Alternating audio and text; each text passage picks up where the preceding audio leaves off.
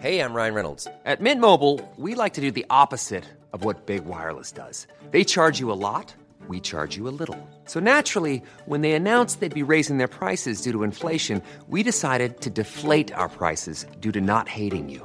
That's right. We're cutting the price of Mint Unlimited from $30 a month to just $15 a month. Give it a try at mintmobile.com/switch. $45 up front for 3 months plus taxes and fees. Promo rate for new customers for limited time. Unlimited more than 40 gigabytes per month. Slows full terms at mintmobile.com. Ever catch yourself eating the same flavorless dinner 3 days in a row? Dreaming of something better? Well, HelloFresh is your guilt-free dream come true, baby. It's me, Keke Palmer. Let's wake up those taste buds with hot, juicy pecan-crusted chicken or garlic butter shrimp scampi. Hello Fresh. Stop dreaming of all the delicious possibilities and dig in at HelloFresh.com. Let's get this dinner party started.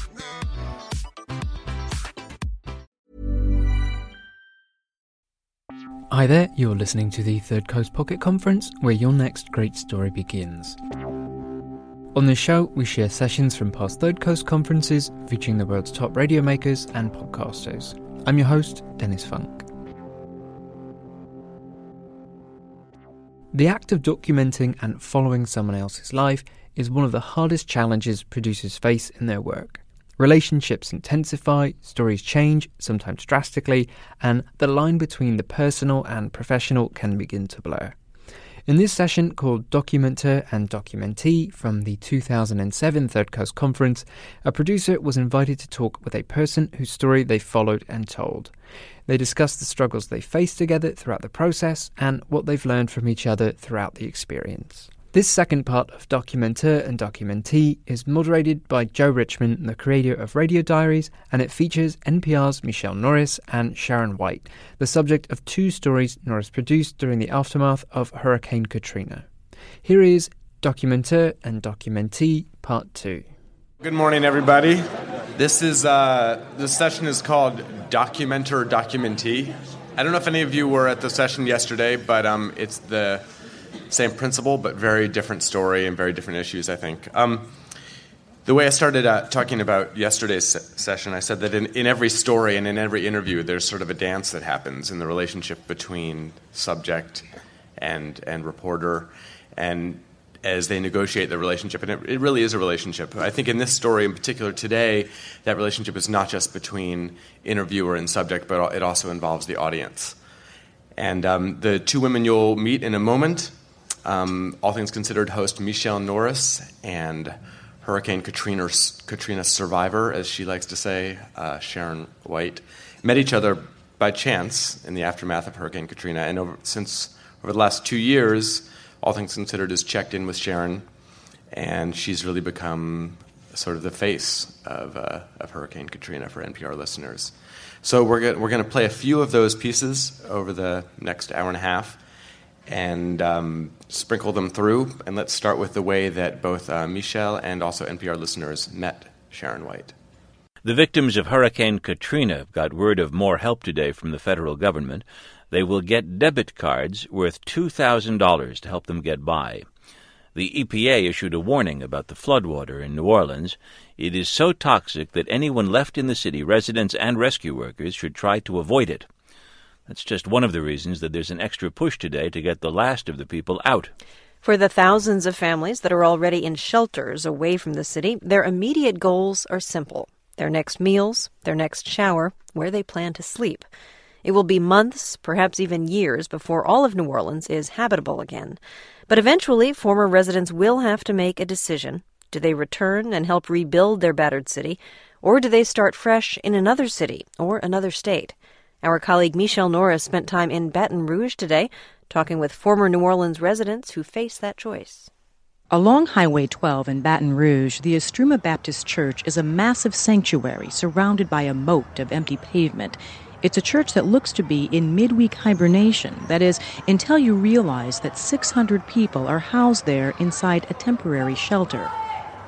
Estruma's Children's Center is abuzz with new arrivals, and the broad steps leading up to the building have been transformed into one big front porch.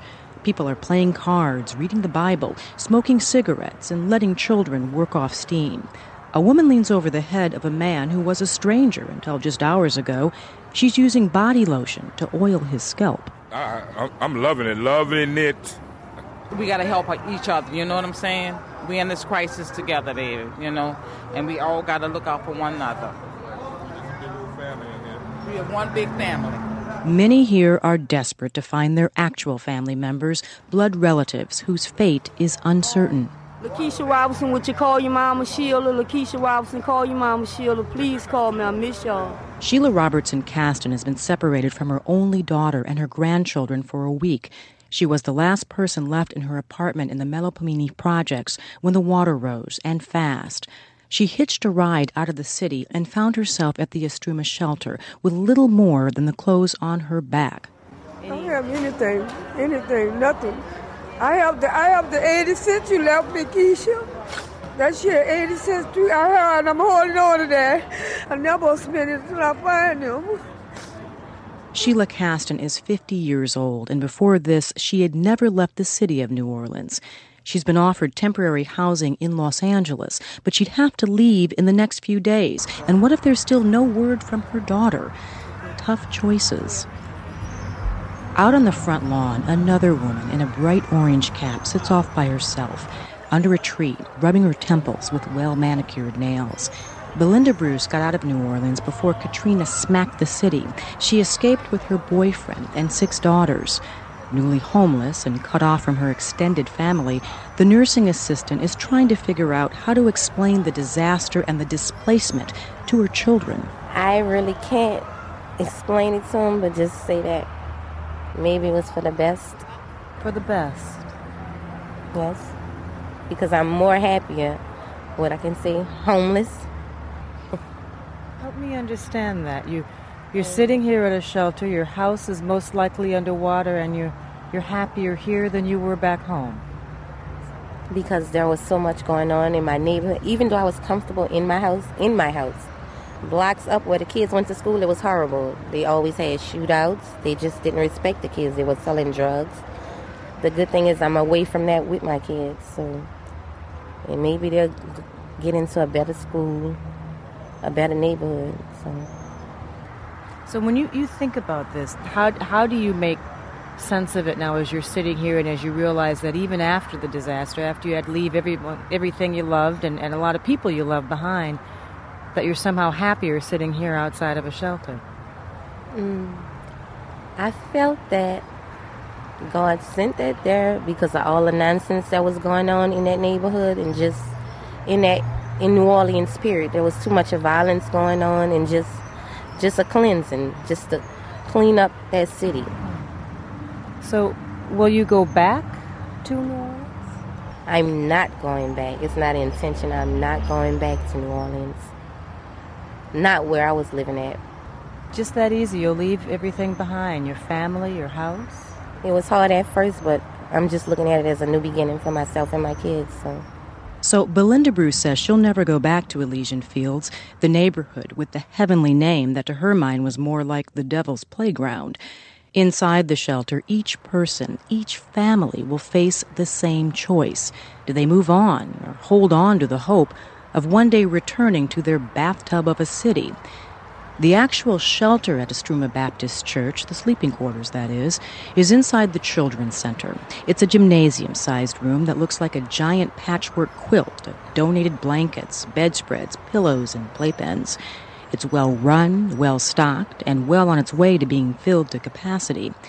We spotted Sharon White as she was furiously sweeping up Space 26, home now to 4 adults and 2 children.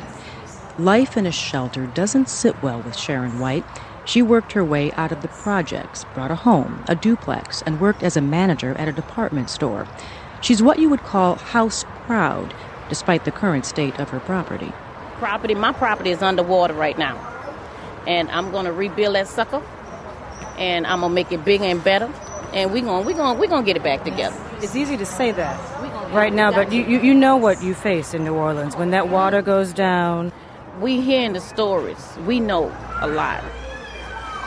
A lot of these people are friends and family. I know it's going to stink. You're looking at years probably before I can. It's probably be a year before I can even get to see my property. So if you really do want to go back and build your property bigger and better, that's going to take It's just going to take determination. But see, you're looking at a person that's persevered through the hardest. I lived 11 years in the Sapon North Housing Project. Okay, I worked my way up. I saved. I prayed a lot, and God got me out. It's not about, it's going to take a lot. No, it's not. You get that insurance money, you look at it, you cry about it, and guess what? You sweep it away, and you bill, and you go on. Sharon White is highly upset with the media, angry about the way her city's been portrayed, and the lingering impression that New Orleans was filled only with black families dependent on welfare. They keep on saying those people, if they would help themselves, and if they would do this, and if they would do that. I was one of those that was helping. I paid taxes. My taxes probably help pay for the shelter, that's at FEMA, all that stuff. I've been working all my life. And as for the question of what to call all the people who have fled New Orleans, Sharon White has some strong views on that, too. And I am not a refugee. I wasn't shipped here. I don't care if we were brought from that River Center or that Superdome or wherever we being shipped. We are not refugees. You hold your head up. We are United States citizens, and you be proud of that. A lot of us are tax-paying, honest, hard-working people. I'm like, when did I come from another country? That's what they used to call people that was in the boats and that was sneaking over here. I am a survivor. They need to say the survivors of Katrina. And Sharon White says there is no shame in that. In Baton Rouge, I'm Michelle Norris. I'd like to bring up Michelle Norris and Sharon White.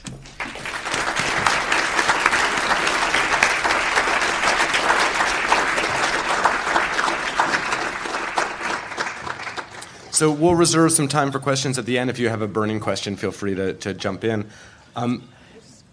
Yesterday, I mentioned that, both as a listener and as a radio producer, I'm kind of addicted to tape where you feel something happening, where you can experience something for yourself. And that goes for, building scenes and having something unfold in front of the microphone, but it also goes for just conversations where you kind of feel that someone is thinking of something or realizing something for the first time. And in the interest of trying to have some of that feeling happen here in this session, I was going to ask both of you, as much as you feel comfortable doing, as much as appropriate, to talk to each other, ask questions of each other, so that hopefully not just are we learning something, but maybe you guys are kind of discovering something as well about the process of your 2-year on-air relationship. When you're out in a story, I'm going to ask you this first, Michelle, and you've got all these people and you're looking for someone to interview. As we heard in this story, it's kind of as a reporter, you can kind of imagine going through and seeing all these people and then finding Sharon. It's kind of like a cocktail party where you end up kind of gravitating towards certain people. How do you sort of find who is going to be the right talker, and when did you first realize that Sharon was going to be such a person? I actually was guided by audio in this case. Sharon was, and just to paint a picture, this is the cavernous room. It's about, say, 3 times the size of this room, maybe even bigger. Mm-hmm. And it was like a grid that the Red Cross is very good at this. Yes. They'd gone in very quickly and set up this grid that was marked by, I guess, like electrical tape on the floor, and each family had a space. And we weren't allowed to interview inside the shelter, so what we had to do is identify people and then try to get them to go outside the shelter. You're not actually allowed to conduct interviews in a shelter. Sharon was furiously sweeping her space. And just to paint a picture, this room is in great disarray. I mean, people have just been sort of thrown in here. Sharon's space, you could bounce a quarter on the cot. Everything, the beds were made. She had these plastic bins. Everything was set up. She was listening to gospel music and sweeping her space. And I was thinking, oh, audio. We can't do the interview in here, but at least I can get some audio of her sweeping. And so I approached her. What Joe knows is that Sharon didn't want to talk to me. She actually tried to sweep me away. She hit me with her broom. She was very mad at the media. She says she doesn't remember this.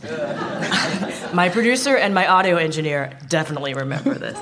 And I said, if you're so angry with the media, tell us your story. And I just, so in this case, I just had sometimes you have a sense that you can tell, like when you're at the cocktail party, you can look in someone's eyes and you can sense if their spirit or if their heart is open to sharing with you. And I got that sense from Sharon, even though her jaws were tight.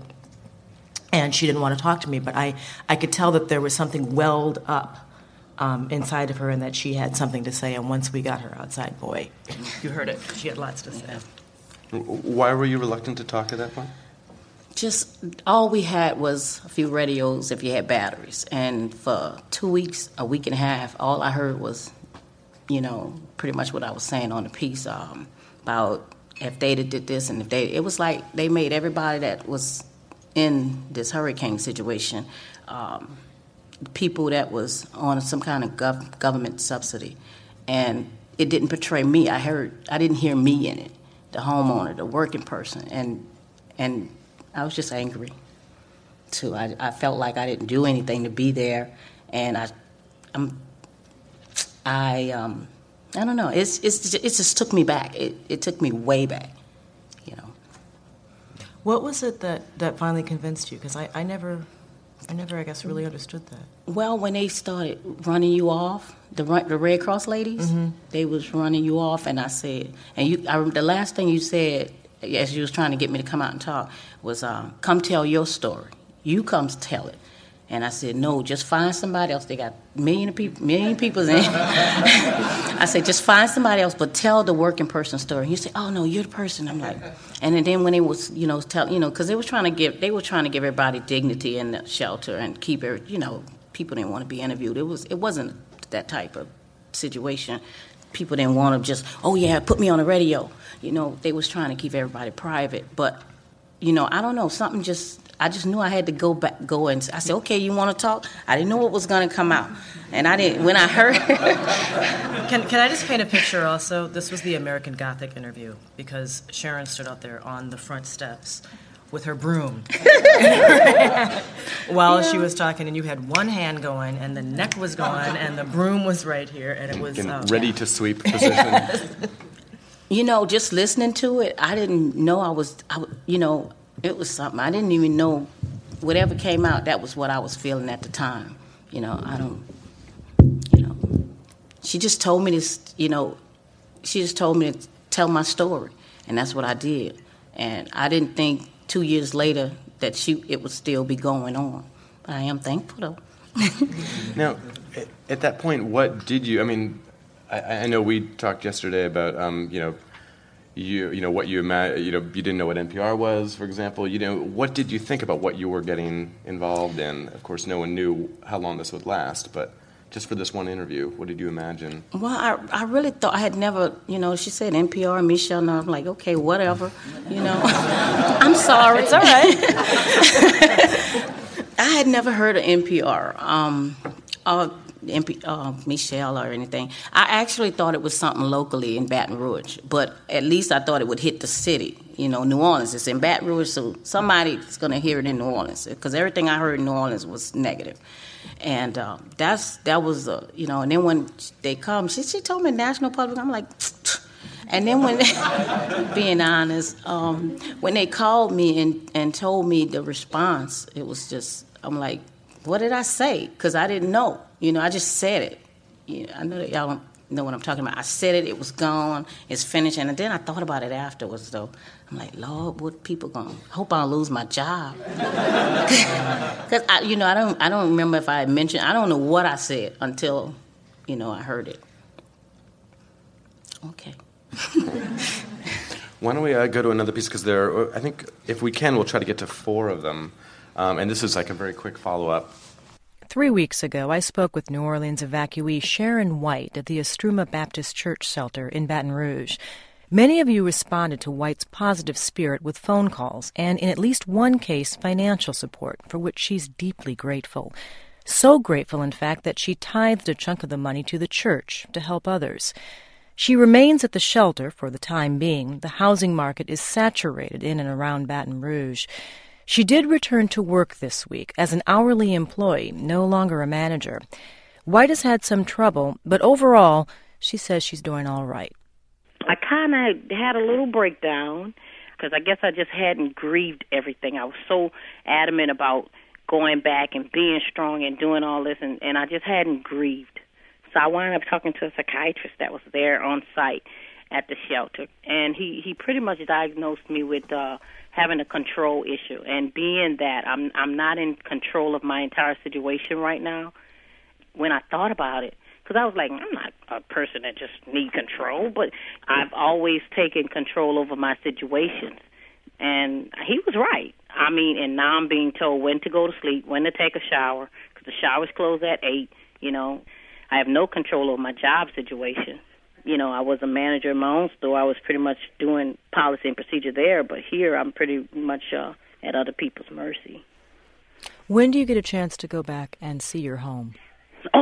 I'm actually going back home on the 5th. I bought me a camcorder because I need to capture every moment. I'm not saying I won't cry, but I will film and I will rebuild. All that's still in play. Ain't nothing going to stop that. I mean, any of my neighbors want to back out after they get in their insurance money, I'll be right there, because my goal is to possibly get in there and see if I can get more property and bring more families back. That's what's going to drive me. You know, there's a lot of money's going out right now from FEMA, Red Cross, and I'm watching these people spend crazily. You're just spending and spending. My money, I'm saving most of the bunk of mine for New Orleans. Because by the time we get to New Orleans, this is one of my fears, a lot of the money, the FEMA money and all this money they're giving us to survive out here, it's going to be gone. Save some of your money, invest it back into the community, invest it back into the city. And I was going to ask you about that, because when I first met you, you were adamant. You were going back. Oh. And I wondered after a few weeks if you still felt that strongly about it. No, after a few weeks, it only, like I said, my breakdown wasn't because I wasn't going back. I just had to grieve the entire situation, not just the home, not the materialistic thing. Me and my kids being split up.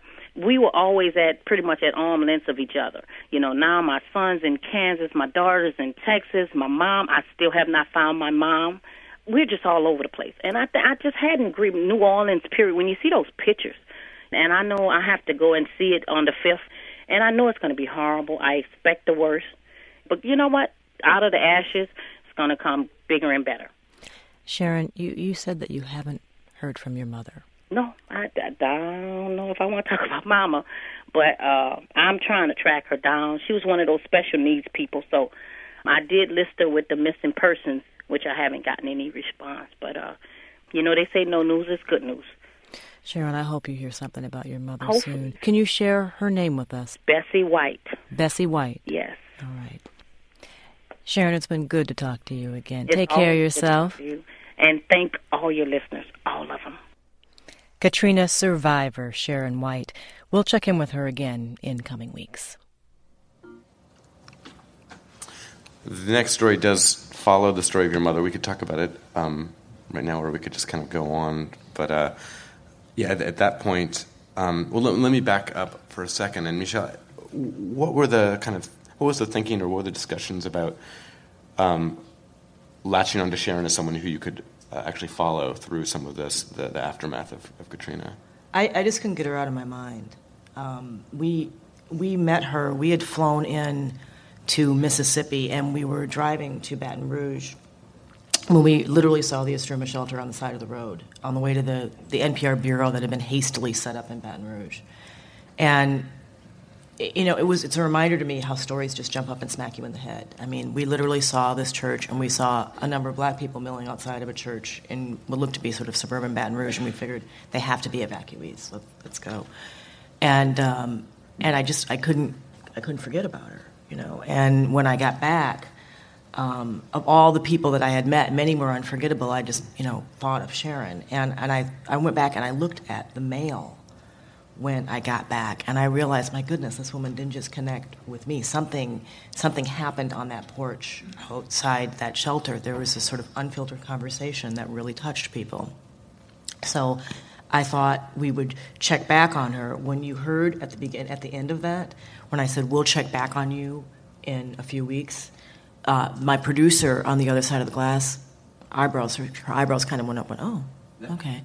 I guess. I mean, it wasn't, we hadn't talked about it at that point, but in the course of the conversation, I just realized that I want to hear from her again. So, and when you mentioned that your mother, Miss Bessie, was missing, I knew that we would have to follow up on that some way. So I sort of spontaneously made a decision in front of a microphone. that we would continue. It's a good way to lock your producers and editors into a choice. Yeah. Well, we have I guess, it's interesting because in any story, it's really a number of stories. It's the story, it's the subject's story, it's the interviewer's story, and in this case, more than others, it's the audience's story, because it's not just sort of after the broadcast. It's actually along the way. The audience is very much involved in this story, and so you knew you were getting all this mail early on, and of course there was more listener involvement that led to the next story, which maybe I should use as a cue. Can I just say something also? I don't know how many of you actually went down and covered Katrina, but it was really difficult to come back after 2 weeks down there and just sort of segue back into your regular life and go out to lunch and order a salad for $10.95 and go have your latte and walk into, I felt tremendous guilt when I walked into my house. As happy as I was to be in my house and to see my children, it was just really, really hard for me. And so in some way I felt that if we latched on to one person, that would help me also stay in touch with the story, because I was not able as a host to spend as much time in New Orleans. NPR had made an incredible commitment. We set up a bureau in Baton Rouge, and in the city we bought a house in New Orleans and kept it staffed, and still keep it staffed. But it was my personal way to also sort of keep the story in front of our listeners, because I realized it would be, as difficult as it was for me when I got back, it would be really easy to move on to the next story, to sort of focus on Iraq and Afghanistan and the subprime mortgage meltdown and everything else. And so it was sort of my sort of personal decision also to try to keep the story in front of our listeners. Sharon, what was your interest at this point in sort of doing another interview, hearing back, talking back to the listeners? Well, I'm very seldom speechless. Well, I think what happened when she wanted to talk to me again, I was like, why? I didn't know I made she told me, but, that's still over my head. I'm in a shelter. And she told me about the impact. People started writing me, and I was getting these messages on the board at the shelter. Sharon White called me, and I'm like, and you know what? I did feel like the world said, forget New Orleans and the victims of Katrina. And that let me know people care. Because that first interview, I thought they don't care, it's over, it didn't affect them, bam. I did. That's how I felt. I probably never told you, but and after I started getting that mail, people from all over was just trying to reach out and say, "I heard you, I hear you," and it gave me a reason to keep pushing, even though a lot of people was talking about I was inspiring them. I'm like, yeah, right. They just don't know. I was reading those letters. Some of them they was just imprinted. I go to sleep with them. It gave me encouragement to keep going, And, the second interview, I was like, well, I don't know why she want to talk to me, but I'll talk. And, then she mentioned Mama. No, you mentioned Mom. That was the same. I mentioned I hadn't found my family. I made a note of it. You said, and I've done this, and I still haven't found my mom. And I remember thinking, did she just say it? That was deep. I didn't know how deep it was until, I didn't know. Who knew? They call that burying the lead. Oh, that's what it was? Okay. Let's go to that next piece, because that's a good segue. This is All Things Considered from NPR News. I'm Robert Siegel. And I'm Michelle Norris with the continuing story of one New Orleans evacuee we first introduced you to last month. At the time, Sharon White had fled her home in New Orleans East and was living in a shelter at the Estruma Baptist Church in Baton Rouge. She was determined to get her old life back. My property is underwater right now, and I'm going to rebuild that sucker, and I'm going to make it bigger and better. So if you really do want to go back and build your property bigger and better, that's going to take It's just going to take determination. But see, you're looking at a person that's persevered through the hardest. I lived 11 years in the Sapin North Housing Project. It's not about, it's going to take a lot. No, it's not. You get that insurance money, you look at it, you cry about it, and guess what? You sweep it away, and you build, and you go on. Well, Sharon White finally got a chance to go back to her house today. Okay, here's my 11 years of, all my life. Oh, my God. Is this my house? Be careful, Sharon. I know it was going to be bad, but oh my God. Oh, that's all right. We sent a producer with Sharon White as she arrived back at her home. We talked to her a bit later as she stood inside the front doorway, assessing the damage. Outside looks, you wouldn't believe it, but the inside, oh my God. It is, I don't know. What are the words? I have slush and mud, at least an inch thick. Some people complain about 4 inches of mold. I have no walls. I have to totally gut everything. It looks like a war zone. Tell me what you see when you look inside that doorway into your home. Okay. What I see is my curio turned completely over. Your curio cabinet? Yeah, with my angels in it and a lot of the glass works. I managed to save maybe 3 or 4 angels out of it. My children's pictures are ruined. I had one picture that survived because it was up really high. When you go past the living room, what's the rest of the house look like? Oh, God. The bathroom. My daughter's room. Oh, man, I just don't know what to tell you because I expected the worst. This is not the worst. This is beyond comprehension. It's just, I don't know what to say. I see people had the ice box out. Some of them cleaned them, salvaged them. I thought I could say mine. Mine is laying on its side right now. I haven't even opened it. Why would I open it? Everything is sour. It's the kitchen is total. It's, all my little whatnots. My clock is still going, but has the wrong time. When you look at the water line, can you figure out how high the water reached in your house? Well, my room used to sit down from the rest of the house, so it looks like it was more than half. The water line looks more than half of the house. There's no floors. I mean, there's a floor, but all you see is slush. I had just remodeled and painted in my living room, and you can't tell that right now. When you went back, Sharon, what was the one or maybe 1 or 2 things that you hoped that you'd be able to salvage? Well, the 2 angels I'm looking at, one of them kind of lost a head, but I'm going to put it back together with a little glue. I thought I'd get some pictures, but they're not salvageable. I didn't expect this. I thought, I'm strong, but I tell you, I broke down like a newborn when I walked in because it's not easy to see, my dream. This was a dream of mine, a house. First house you ever owned? Yeah, the first one, but it won't be the last. I'll buy something else, and I'm going to keep this one and get this one back to par. It's going to take me longer than I had thought when I first talked to you because I thought, check out the sheetrock, clean the floors. No, this is everything in my house has to be totally gutted. It's easy to see how something like this could shake you up, Sharon, but it sounds like you're still determined to come back to New Orleans East. It's nothing but coming back.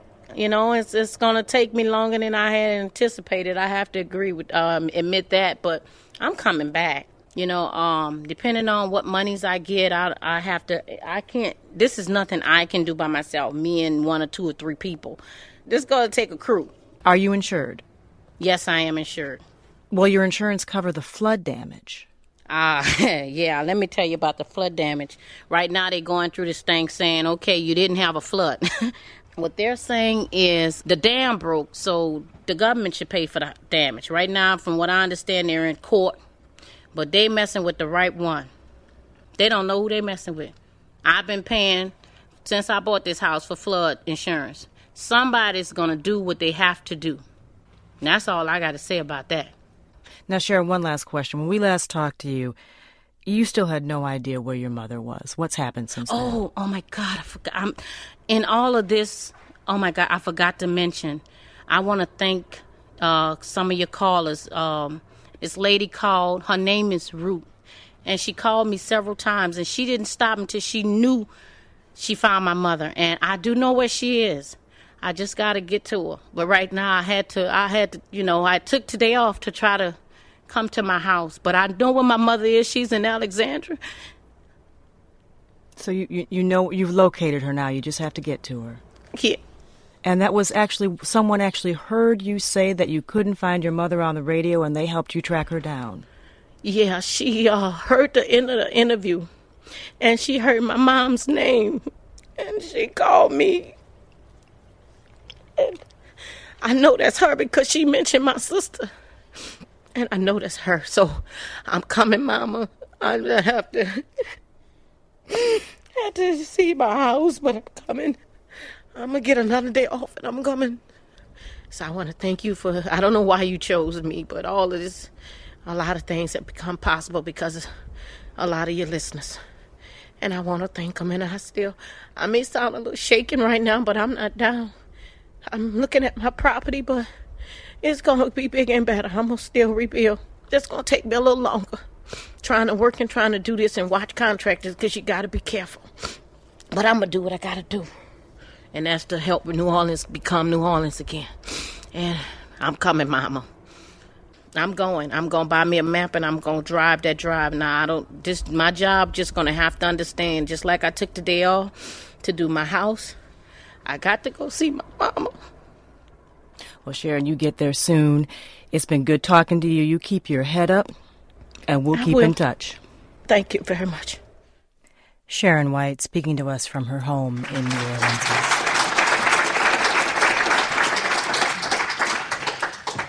Sharon, we're going to skip the next story. Is about a month and a half later when All Things Considered checked in with you again. But can you kind of take up the story from here about going to see your mother?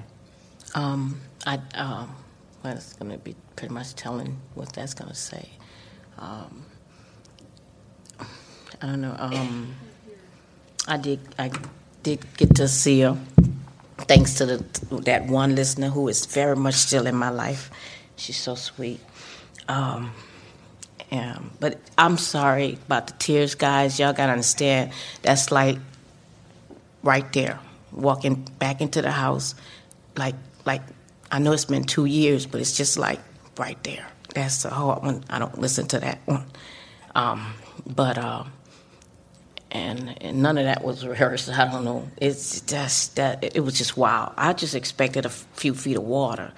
Really, I had a brick house. So I'm thinking my doors was going to stop the water, but it didn't. I had over 8 feet, and it I don't know. I don't know. And by the time I did get to see Mama, I got in bed with her and everything. She was, but so many listeners. The listeners of NPR, they heard the interview and a lot of them wanted to send me gas money to get there, and a lot of them was sending me maps for directions because I mean, you're looking at a person that Baton Rouge was a stretch for me, so this is overwhelming, but. It was something. I got to see her though. She was in Alexandria. Right? Yeah, they had put her. Alexandria, Louisiana. Yeah, I had several people call, but the Ruth, when she called, she mentioned my sister, and I hadn't mentioned that on the radio at all. My sister was the one that was with my mom, but my sister had to leave her, and she had to go find her kids. Her 5 kids was in the Superdome also with her husband. And so she didn't know where they was, but she didn't leave my mom until she knew my mom was okay. But we didn't have phone lines, and we were all over. She didn't know where I was.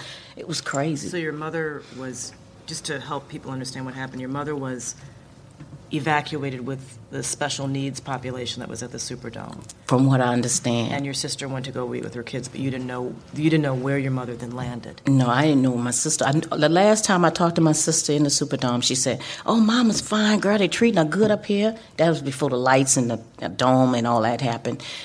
Everything's good. I'm up here with her. They only let one person up there with the special needs, and then the next thing you're hearing, oh, the roof is coming off, and I'm like.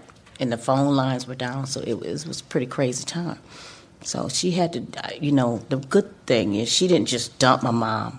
She was just as torn as I was. Like, worse, she had 5 kids and a husband. She didn't know where they were, and it was in that madness.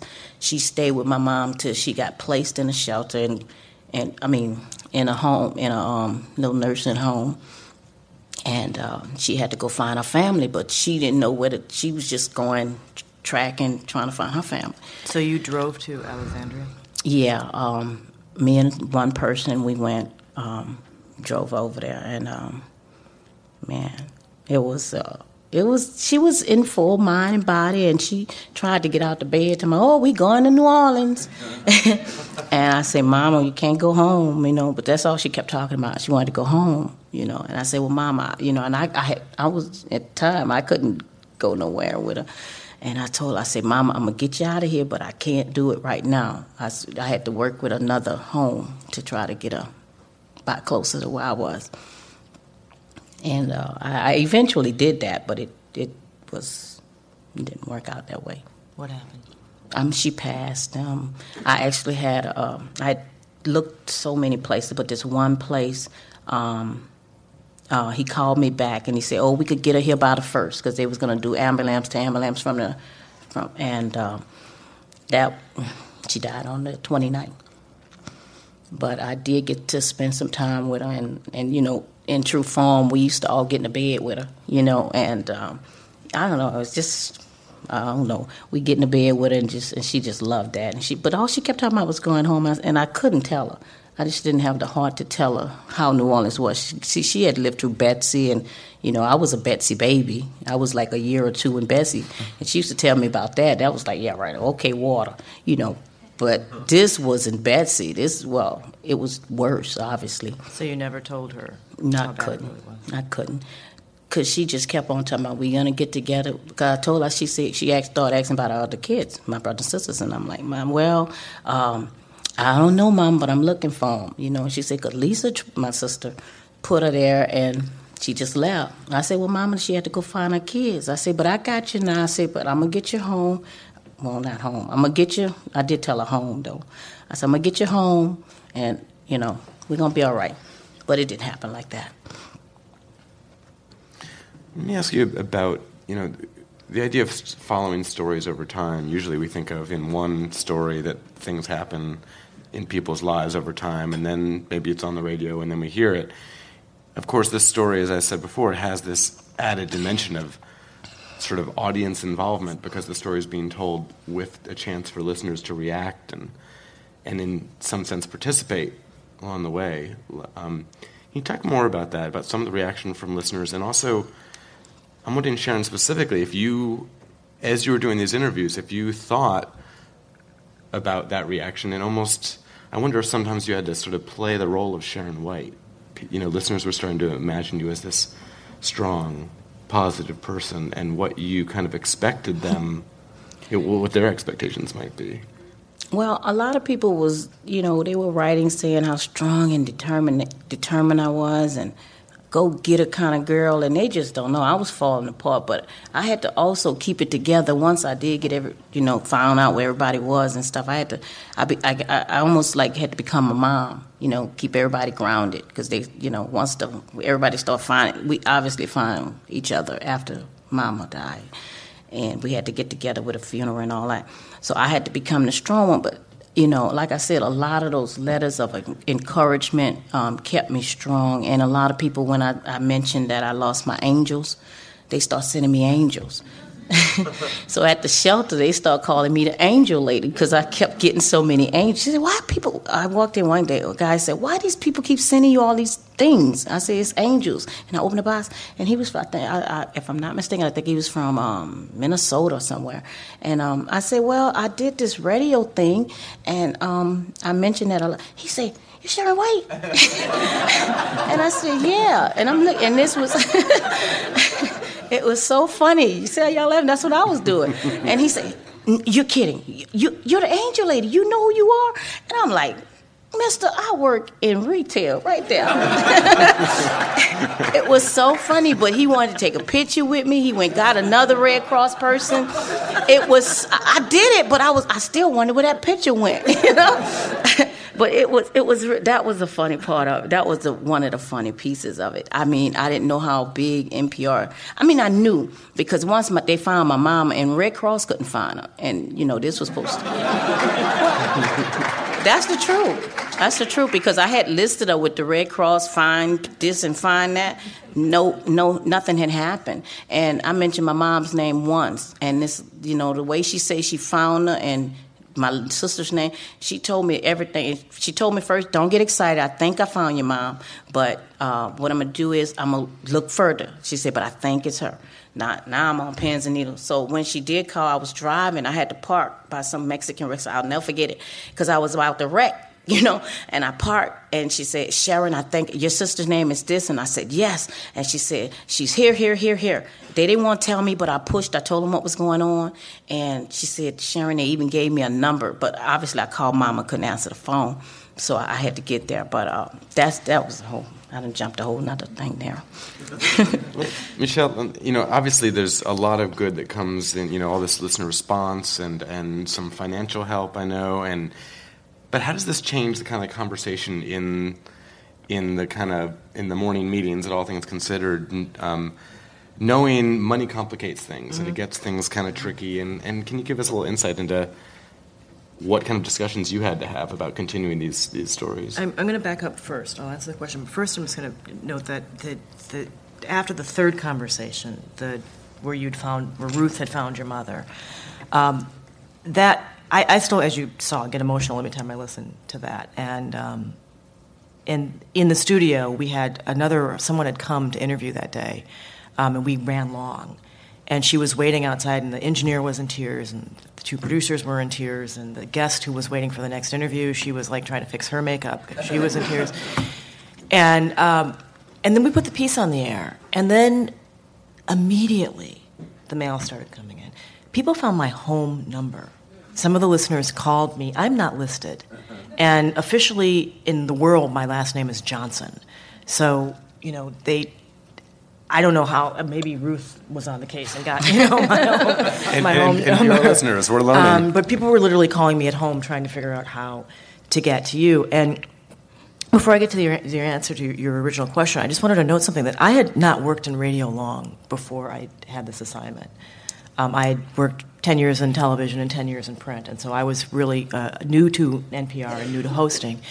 And this was an epiphany for me because what I realized is that our listeners, I suddenly, in looking at the mail and fielding the phone calls, realized that people had this amazing collective experience when they listened to this piece. They were in their cars, they were in their kitchens, they pulled off from the side of the road in some cases. Someone said that dinner got burned because, they got so engrossed in this. But it was something that really helped me understand the power of radio and the sort of unique position that I was in after working in journalism for many years, but how radio really is a very different and very intimate medium. What we realized is every time we put Sharon on the air, mail would just come in by the sackful over the transom. We very rarely get snail mail now. Sharon we'd get mail that arrived via the Postal Service, and our inbox would fill up. So we actually had to create a separate account, a separate sort of bin to take in the Sharon White mail. And money does complicate things, and we have had some difficult conversations in our editorial meetings about what this means, because people are sending us money, and then we have to get that on to Sharon. We've tried to talk about how we handle that, and we've also had to talk about motive and some of the difficult things that we're talking about here. Is, where when we put Sharon on the air, we know that people are going to respond in this way, and is that, should we think about that? How should we think about that? And I have gotten to know Sharon quite well, and what we've decided is we're our listeners are responding to something that they hear in Sharon that is pure. I have come to the determination with great confidence that that's not why she speaks to us, to elicit response from listeners. It's something that happens spontaneously, and I think that it's also how Sharon handles this with such integrity. What she hasn't told you, but what I know, is that she personally responds to every one of the letters that she gets. She catalogs them. She has them in notebooks, in folders, and she, keeps track of them by when they come in, chronologically. You heard me mention it just briefly when she received one of the first donations from the listeners. She walked into the office the business office at Estruma Baptist Church and said, I received a donation from an NPR listener.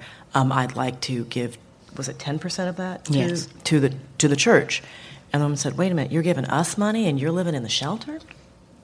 And she said, well, that's just the way that I was raised, that if I'm given something, I give something back.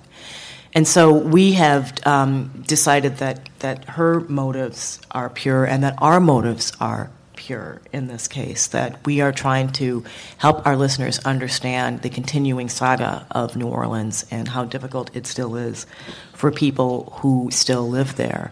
And what we've done is tried to remove ourselves from actually handling the money so that NPR is not involved in that, because that does get complicated. And so we usually figure out a way so that if people contact us, it's bundled and goes directly to Sharon. But it is something that we did talk about and wrestle with a bit. Let me turn the question a little bit to you, Sharon. Of course, journalistically, that's one concern is once money is involved, does that change what you might say in an interview on the air? But let me ask a different question, which is, knowing that you're being interviewed periodically and that you have this audience that's kind of waiting to hear from you, did you ever feel like you were leading your life differently? No, I still do the same thing. I'm still me. I still, it didn't, you know what, at first, the very first donation, I was overwhelmed because, number one, if you listen to any one of them, I've never said, oh, I need this, I need that, I need this, send. I never asked for a dime. So when I did get something, I was like, why is this? And then I actually went talk to a psychiatrist about it, and he said, Sharon, if you send that back, because I was going to send it back, because I showed it to him. I say, look, what am I going to do with that? I didn't ask him for that. And he said, you know what, Sharon, if you send that back, it's like, he said, if they couldn't afford to send that to you, they wouldn't have sent it.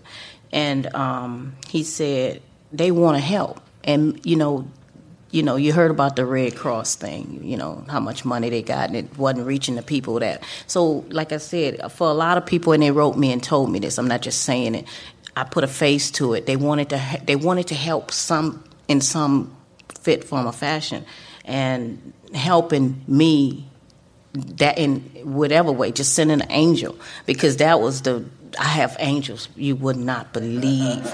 My collection paled to the collection I have now. I mean, beautiful, expensive ones.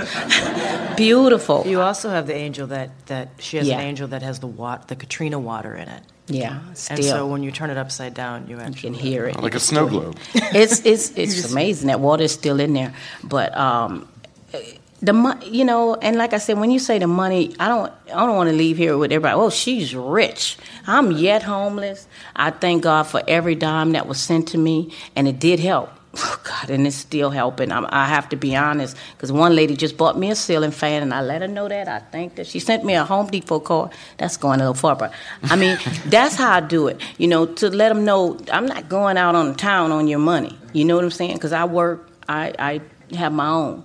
So you wanted to help. I bought a ceiling fan with the card. I sent it to her, and I let her know you're helping the family get home one ceiling fan at a time, one family at a time. And that was, and some respond back and some don't.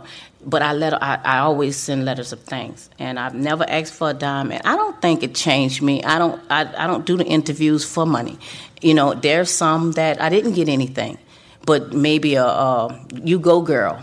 I didn't ask for anything. And can I ask something? Mm-hmm. Do you mind? Do you prepare for an interview differently? I mean, the first time that we put you in front of a microphone, it was a foreign experience for you. Now we've had a series of conversations, so it's not foreign to sit in front of a microphone. How is that different for you when you get a call from us and say, Sharon, we'd like to catch you? Well, I'm a little more comfortable and also I know who I'm talking to. When they called me for this, the first thing I asked is, Michelle's going to be there, I'm going to be fine. Because, I know she's, professional, and, I mean, we're not going home together, nothing like that, but I have gotten so comfortable with her. And, you know what I'm saying? She makes it easy for me to be up here. Because, trust me, y'all just don't know. I am a manager, so I have to deal with a lot of people, and I can talk to people, but Michelle makes this part easy, because when I leave here, this is not me. I'm not a public person. But I interview hundreds of people all the time, and many of their stories are poignant. I interviewed a boy who climbed Mount Everest without legs. I interview families who've suffered great loss. No one I have personally interviewed has connected with listeners in quite this way. And I've tried to figure it out. I wonder if you have thought about that. What do you think it is about your story and the way you tell your story that connects with an audience? Just like you said, I was listening to church at that time. I am a prayer. I ain't going to act like I'm the biggest Christian in the world, nothing like that, guys. But I'll just tell you, I believe God has a way of putting people in place. And for this all to happen the way it happened, I can't explain it either. All I can say is when you approached me, you see I didn't want to talk. I wasn't like, oh, come talk to me, and all the response and the people who I'm still in touch with, that's some avid listeners of yours. I still thank God. I guess I'll end it saying God put people in place for different things, and all that had to be for all the stuff that happened. I don't know if I would have found my mom had I not said her name on the radio. You understand what I'm saying? So honestly, all that had to be put in place, because I had been looking for Mama like a week and something, and I mentioned her name one day on your radio, and she was found the next day. And and then my angel collection. I wasn't going to be buying angels at the time, but all of a sudden I started getting angels. Joe, this is an unusual relationship for me, and an unusual experience, because for me, not so much in television, but when I was a print reporter, I often worked in long form. I'd work for months on a project, on a big series, and it is my experience that the person that you meet. And as a documentarian, you probably experience this also. The person that you meet when you start out on the project, on the journey, is very different than the person that you've come to know at the end of that journey. It's almost like peeling an artichoke or an onion.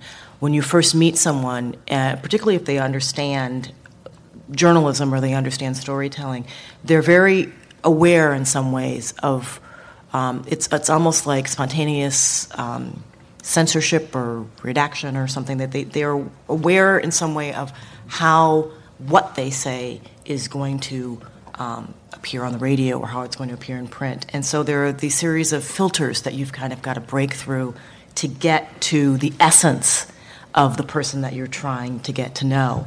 And particularly when I worked in print, if I worked on a long series, I found that the first 2 or 3 notebooks that I had were useless, because people were sort of telling me what they thought I maybe wanted to hear as a journalist, or maybe telling me a version of their life that the version of their sort of better selves that they wanted to be. And you had to spend enough time with them to sort of get through the layers and get to that comfort zone.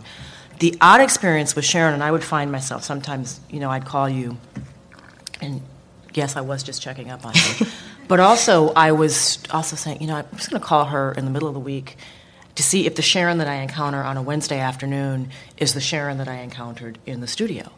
I just kind of wanted to see all the different facets. And I just have rarely, and I might actually say never, encountered someone for whom the filters just either weren't there or just faded away so quickly. The raw emotions that you heard in the first piece, the second piece, certainly the third piece, it's a different kind of experience for me as a journalist. On the other hand, there still is time for our relationship to evolve, your relationship with listeners to evolve.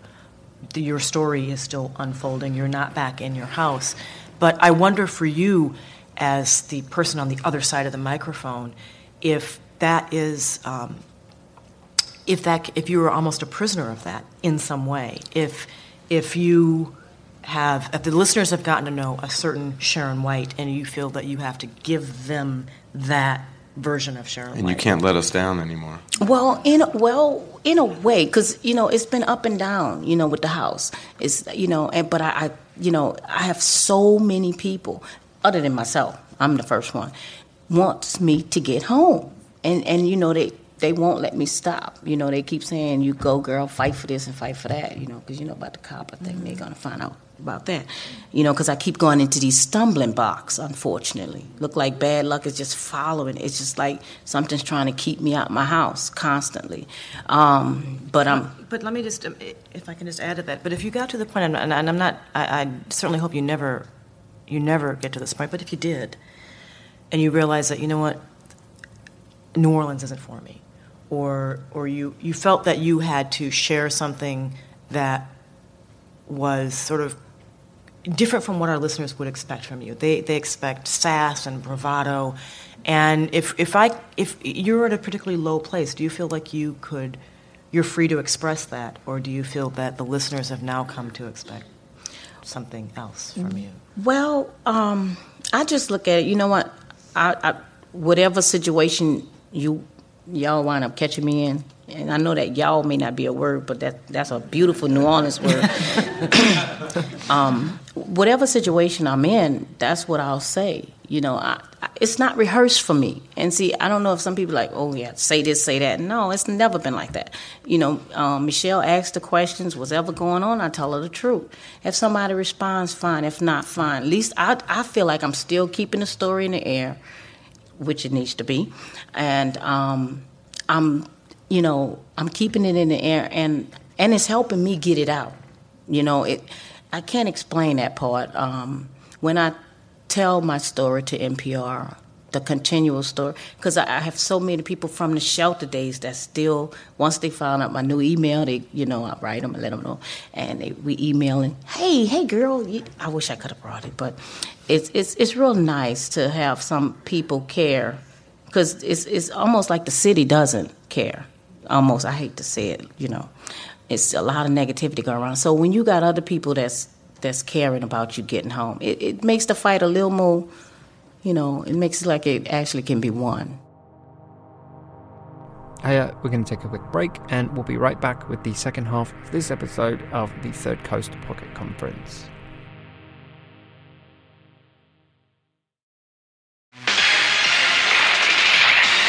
You're listening to Chicago's Progressive Radio Adventures. This American Life, am I right, Glass? The show about all the unseen. Are you tired of endlessly searching for good radio stories? Or maybe feeling overwhelmed by the amount of podcasts filling up your feed? This is Radio Lab. I'm Jad Abumrad. Well, worry no more, because Third Coast has you covered. I'm Gwen Maxey, host of Third Coast podcast, Resound. Resound is a themed, hour-long mix of the best in radio and podcasting from the past and present. We've been carefully curating nothing but the best stories from around the world since 2004, and we have a treasure trove of amazing audio. Each episode is bound to have something to fit every listener's individual taste. Personal stories, essays, sound art, mystery stories that twist and turn, and other audio experiments. So stop searching. Subscribe to Resound today and treat yourself to the finest stories ever told in sound. Your ears will thank us.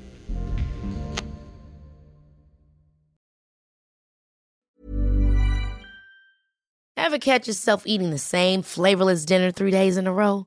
Dreaming of something better? Well, HelloFresh is your guilt-free dream come true, baby. It's me, Keke Palmer. Let's wake up those taste buds with hot, juicy pecan-crusted chicken or garlic butter shrimp scampi. Hello Fresh.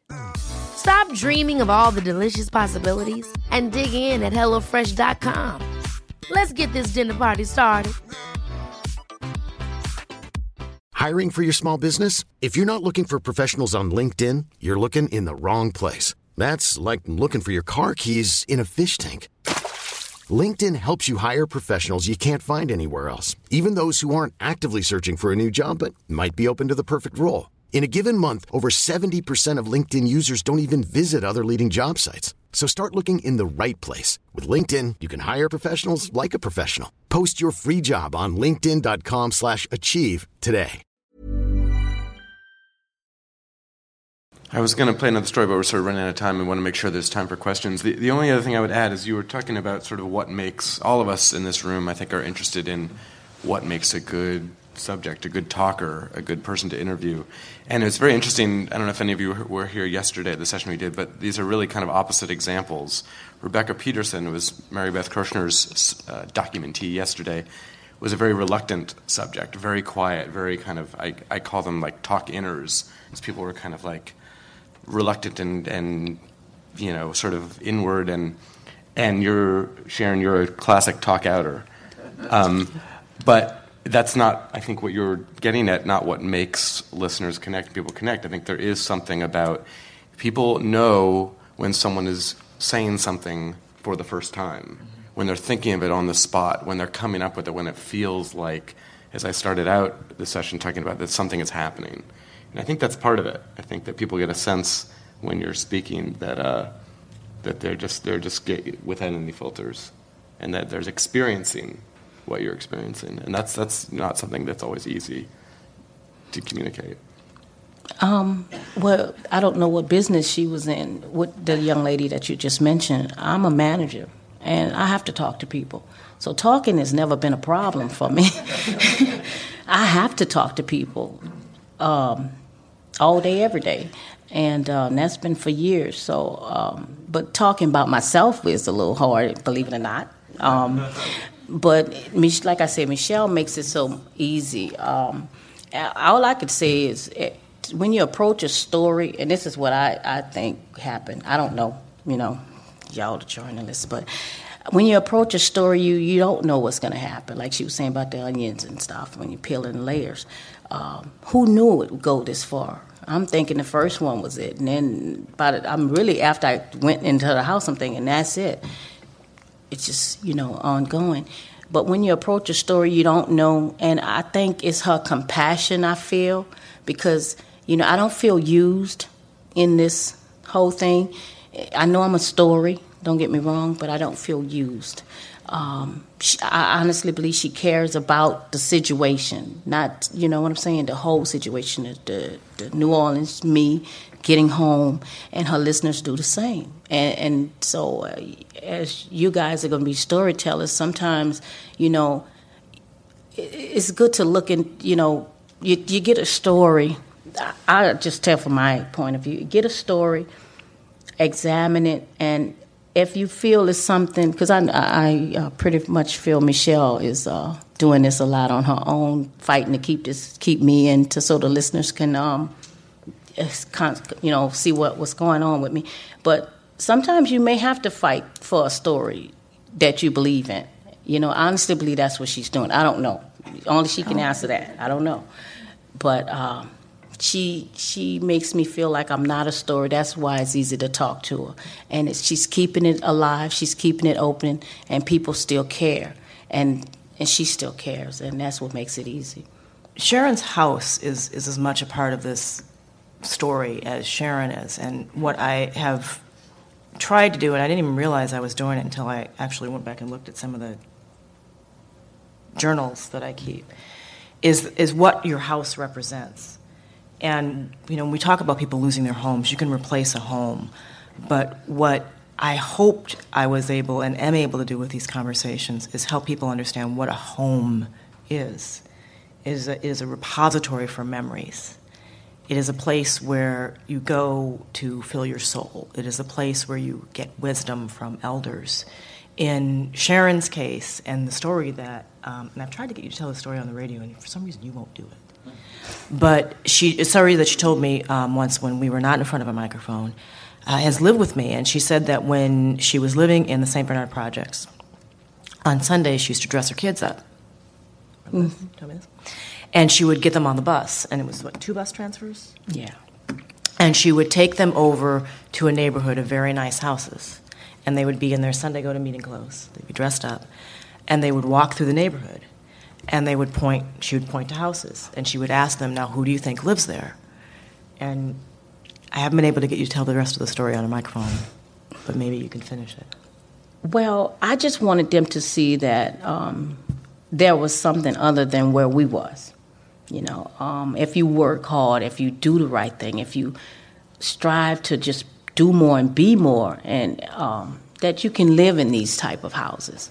You know, I guess I was just always different in that. I didn't want my kids to get locked into the project mentality. And that's what I did. I did that. And see, the dress-up part was to fit in. You know, we couldn't go in our regular little dirty clothes, or not, we weren't dirty, but, you know, we couldn't go in our regular clothes. I wanted them to look like we lived in the neighborhood as we were walking around there. So that's why I did it.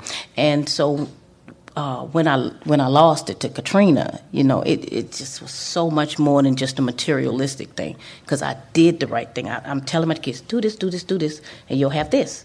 And I did that. And when I lost it, it was like, did I lie to them all those years? You know, because now they're grown. You got to understand, they were like 6. I had 4. Well, how many? 4. Oh my goodness, that's funny. Okay, I had 3 at the time, and I used to, you know, that was a part of just letting them know that you can do more, and I think a lot of parents need to do that in those type of situations. That's a whole other story, though. It was just for encouragement, to let them know they can be bigger and better. We are sort of running out of time, but we want to do some questions. If you want to stay late, we can do some extra questions. But all the way in the back.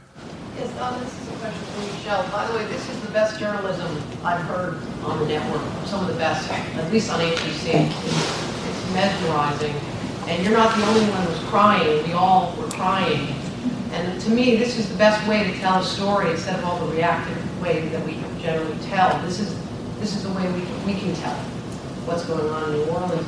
I had 2 questions, though. One, is the reason that you didn't go back to meet with you when you saw the house, was that because you just couldn't leave? That's the first question. The second question is, and I don't know if this is true, but you talk about your reaction, how when you came back, how you felt. You say you have journals. Have you, and I'm not sure what you put on your website, but have you thought about sharing how this is having an effect on you as a journalist, as a person? And I don't know if that's something that sells, but I'm wondering if that's been discussed or if that's happened. Second question first. Yes, it has been discussed. I did, when we went back for Mardi Gras, I did one sort of blog on Sharon, on our relationship. And we have talked about sort of doing something, you know, more with that, because I do kind of sometimes emote, sometimes vent at the end of the day in my journal. And I'm kind of old-fashioned in that way, that I tend to do it with pen and, you know, beautiful little books, as opposed to doing it on the keyboard, because I'm on the keyboard all day long. So it's something that we've talked about, but we've just talked about it. The first question, did I go back? Why didn't I go back? It was a matter of scheduling. They had opened up, the reason that Sharon had taken the day off from work is they had opened up New Orleans East rather spontaneously to let residents go back for one day to get a quick look. And it was, I think, 6 hours they had. So they could go in, assess the damage, get, you know, what they could from their homes, and then get back out. And it just wasn't possible because of scheduling matters for me to get down there. Thank you. I understand that the two of you have a relationship and you know each other and you trust each other, but I wonder if Michelle being Black helped help you, you know, open up, or, you know, for you to trust her initially when you were sweeping and finally decided to talk and you were, you know, unhappy with the media. And I also wonder if NPR considered race in terms of access and people opening up to you when they sent you down. Well, the issue of color doesn't matter, because to believe it or not, the majority of people that write me, white people, and I have pictures. I have their jobs. I mean, they're at the cooler with the crew. So I mean, so it doesn't matter. Like I said, I'm a manager. You know, I deal with all kinds, all colors of people, and it doesn't matter.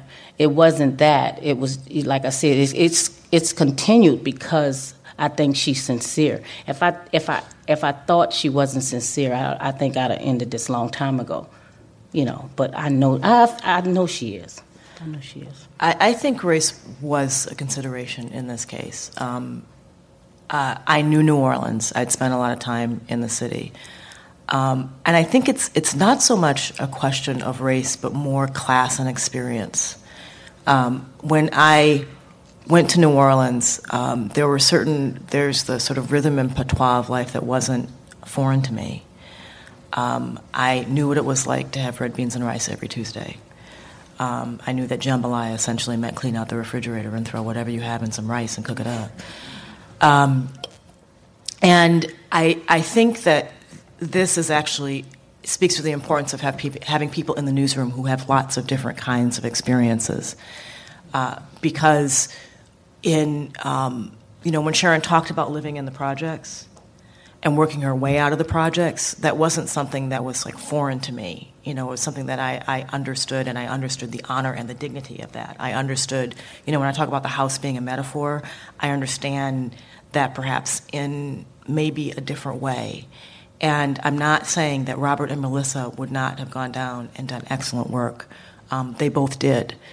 Robert has done fantastic work out of New Orleans, and Melissa was in Waveland, Mississippi, and they both did wonderful, wonderful work. But in the way that our night tables all look different, our CD magazines all look different, our life experiences all look different, it means that if we all went to cover the same story, it's going to come back with a slightly different shading or a different hue. And I think in this case, we had the benefit of having three hosts with different kinds of experiences. And I think that we brought back something different. And I'm not going to sit here and lie to you and say that the fact that I'm a woman and an African-American woman and the parent of postal workers and and someone who grew up in a solidly blue-collar family didn't in some way color my experience and my eye and my ear as a journalist. It does. And I see it as part of being multilingual, because whether I'm in New Orleans or whether I'm covering Wall Street, I sort of kind of see things. I think it's part of my strength. It allows me to see things from lots of different vantage points. I think it did make a difference. I have a question. I'm real curious about the issue of objectivity and activism and advocacy. And I'm just wondering, you talked about motivations, and at one point you had this realization that you could continue with the story because all motives were pure. And there just seems to be a difficulty sometimes when you track someone over time that you really become an advocate for them. And I'm wondering if you can talk a little bit about how you balance your dedication as a journalist to be objective with the fact that you have this great story, but you kind of are becoming an advocate for this person. Do you embrace that, or do you just... Well, in this case, you try to cover all. I mean, there are some questions that I've asked Sharon that you didn't hear all of the conversations, but sometimes you ask difficult questions. Why did you do this? Why didn't you do that? And you're advocating for the person in the sense that you're putting their story out there as opposed to someone else's story.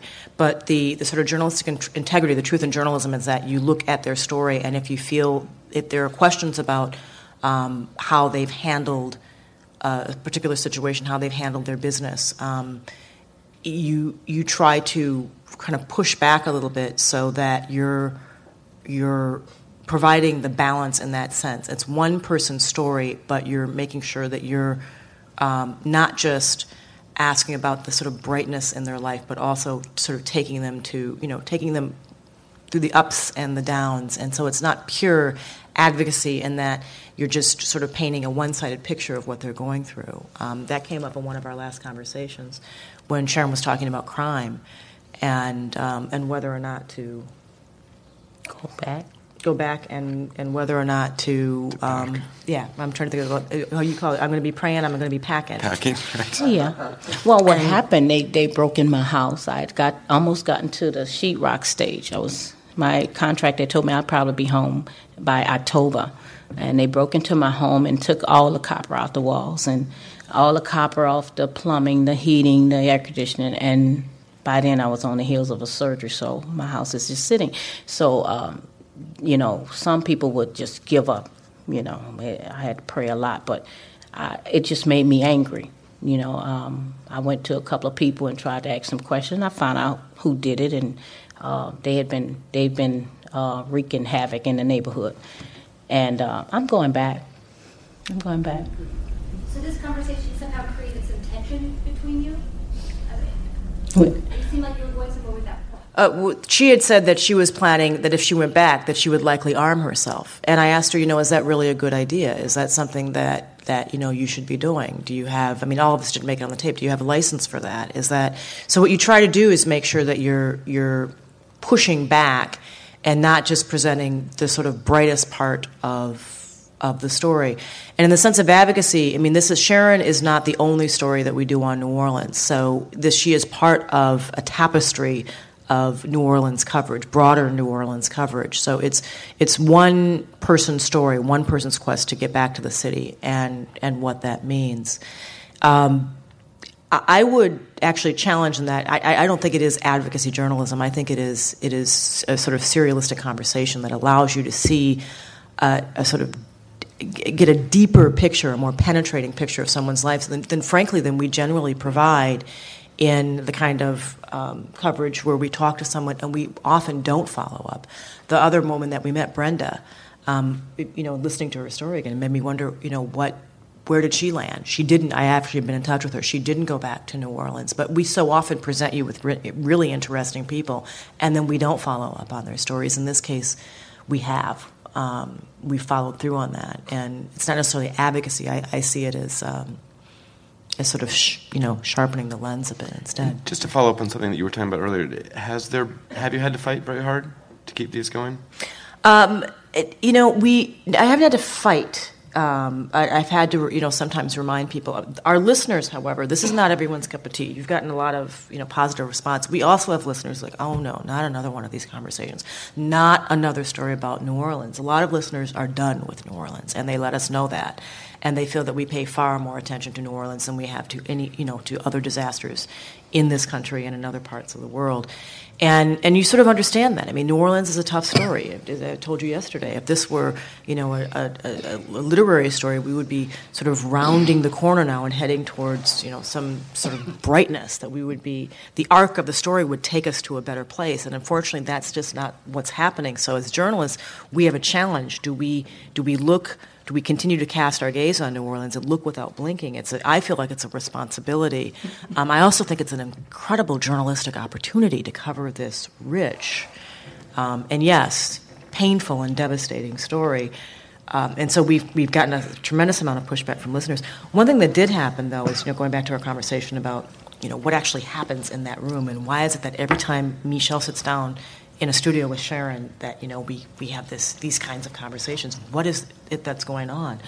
My executive producer actually came and sat in on one of the interviews because he wanted to sort of see the journalistic process. He wanted to see the interview process to kind of understand her and understand what happened in that space.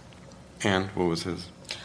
He came away and he asked me a series of questions about whether I called her beforehand, how much I talked to her beforehand, whether when I sit down in front of the microphone, is it fresh or have I talked to her? And generally, I don't talk to you. And in fact, even in Chicago, I knew you were here, and I was trying not to spend too much time with you because I want the energy to happen in the space between the microphones. So my producer, Andrea Hsu, is usually the person who will do most of the setup. So that what you hear is generally what's actually happening in that space, even though we're usually not in the same space. I'm usually in Washington, and you're usually in Louisiana. As a producer, listening to all these, I listened to 6 of them in a row, and as a producer, it was really interesting. I learned that even though most of them are just sort of a two-way interview, there is so much of a narrative arc in these, and there is a very similar one, which is sort of check in, and then there's a point 2/3 through most of them where you kind of break form a little bit, and like the packing a weapon, and say something, then maybe kind of push or nudge her a little bit, and then Sharon, that's the moment where you aren't just reporting your life, but it's like, yeah, I know, but, and it happens in each one, and it's if some of you want to go and listen to these online, I think you can probably check the NPR website and kind of follow the links to all of them. But it's nice to kind of see these as little radio pieces as well, and see how in an interview there is, an arc is important, and a sort of, development, all these things that we think about in terms of storytelling are still so true. The hardest thing about the conversations with Sharon is I never know how I'm going to let the piece go. the goodbye is always the hardest thing because you have, inevitably, Sharon, it's like full throttle emotion coming through the radio. And I realized, okay, I've got to wrap this up because I know that it's going to be 6 minutes or 8 minutes, and we have to have some finality to this. And it's always, always, always the most difficult thing because, after this, okay, good luck with that, toodles. I mean, what do you it's really, really difficult, and it's one of the hardest, it literally is one of the hardest things that I do in the studio is try to figure out how to do that very careful pirouette, off the vault and land and let the listeners down, because what I realize is that you have been on this, you've gone through a series of emotions also, and how we actually get to that point and say goodbye. Michelle is being nice. I'm a rambler. And see, y'all, because it's true. Because I've been doing it here, and she's being real nice. And I've been told I ramble, so she knows not when to cut me off, so to speak. But she knows I have to. She got to do whatever she just said she do. So, and it's. So we should wrap up soon, but maybe if there's just one or two more burning questions. Just first off, thank you for doing the work and doing the story. So I want to say that. Has the story, or how has the story affected for you, Sharon, your relationship with family, friends, neighbors? Has there been any kind of change as a result of being covered within your community? How you perceive yourself, how they perceive you, however that rolls? There's a few people that, it's, when you're down, you have a lot of friends, and I mean, this whole situation is a down one, but it has its up points, and there's some people that's not so happy for me to be here in Chicago talking to, because of their pieces. But, you find out who your friends are, so, I tend to try to stay away from a few people because they don't understand. It's not that I'm popular, because in New Orleans, for the channels that I listen to, don't know about me. Nobody knows about me in New Orleans, believe it or not. My friends, a few that, my family, they're happy for me. So I just stay away from the people that's negative. That's what you have to do in life, even in life, period. You stay away from the negativity, and anything that's positive, you go towards. This goes to your question about cultural sensitivities. My editors asked me, why doesn't Sharon has a family, she mentions her family, why doesn't she lean more on her family? What I discovered in my conversations with Sharon, not always on the microphone, is that Sharon, and do you mind if I? No. Sharon has distanced herself in some ways from some friends and family members because she was a striver, and in order to, save her money and get out of the projects, she had to distance herself from people who weren't going to help with that, and in some ways who were obstacles. And in the newsroom, editors would say, well, what, aunts, uncles, sisters, brothers, and it's like, well, that's not always productive for Sharon, because going back there means that she may not get out.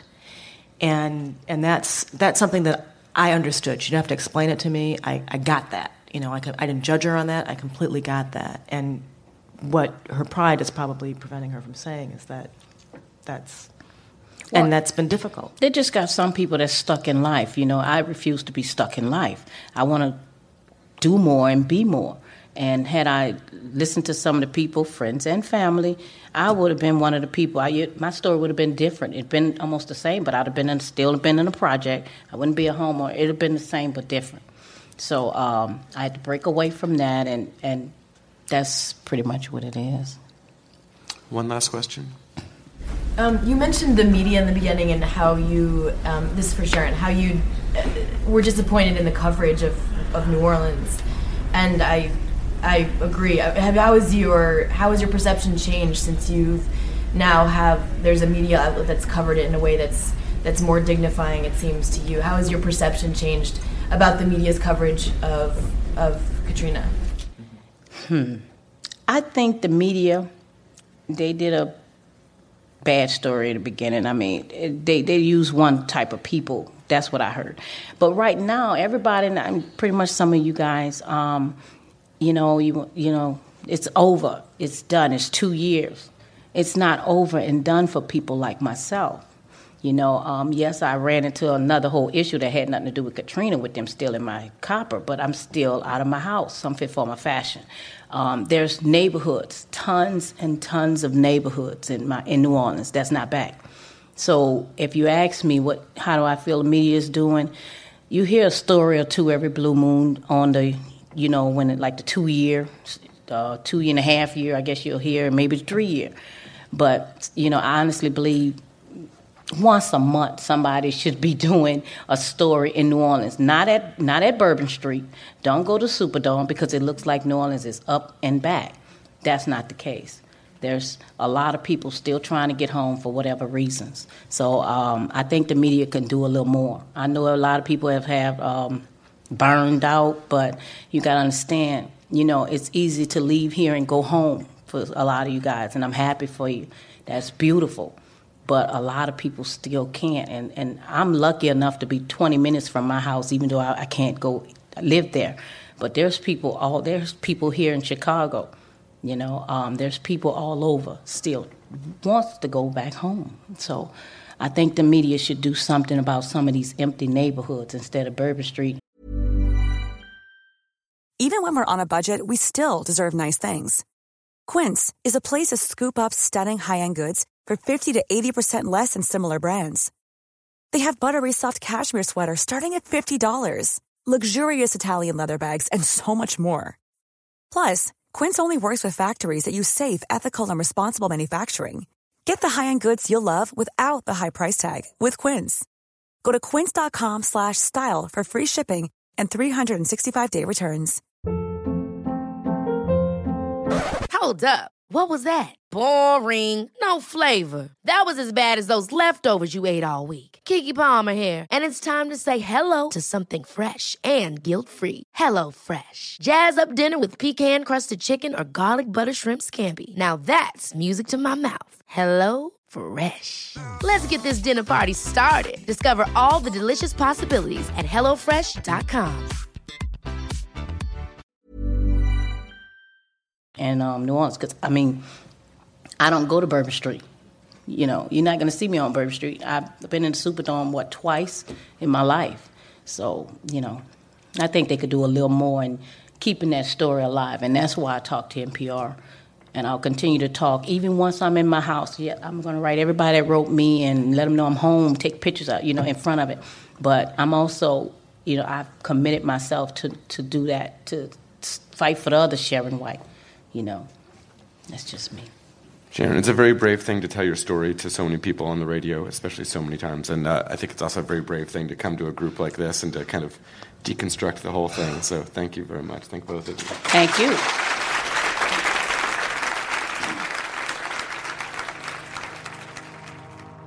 Thanks for downloading the Third Coast Pocket Conference. We'll be back soon with more sessions, but until then, you can always check out our archive of conference audio at thirdcoastfestival.org, or have a listen to our other podcast, Resound, for the best audio stories from around the world. Okay, speak soon. Bye.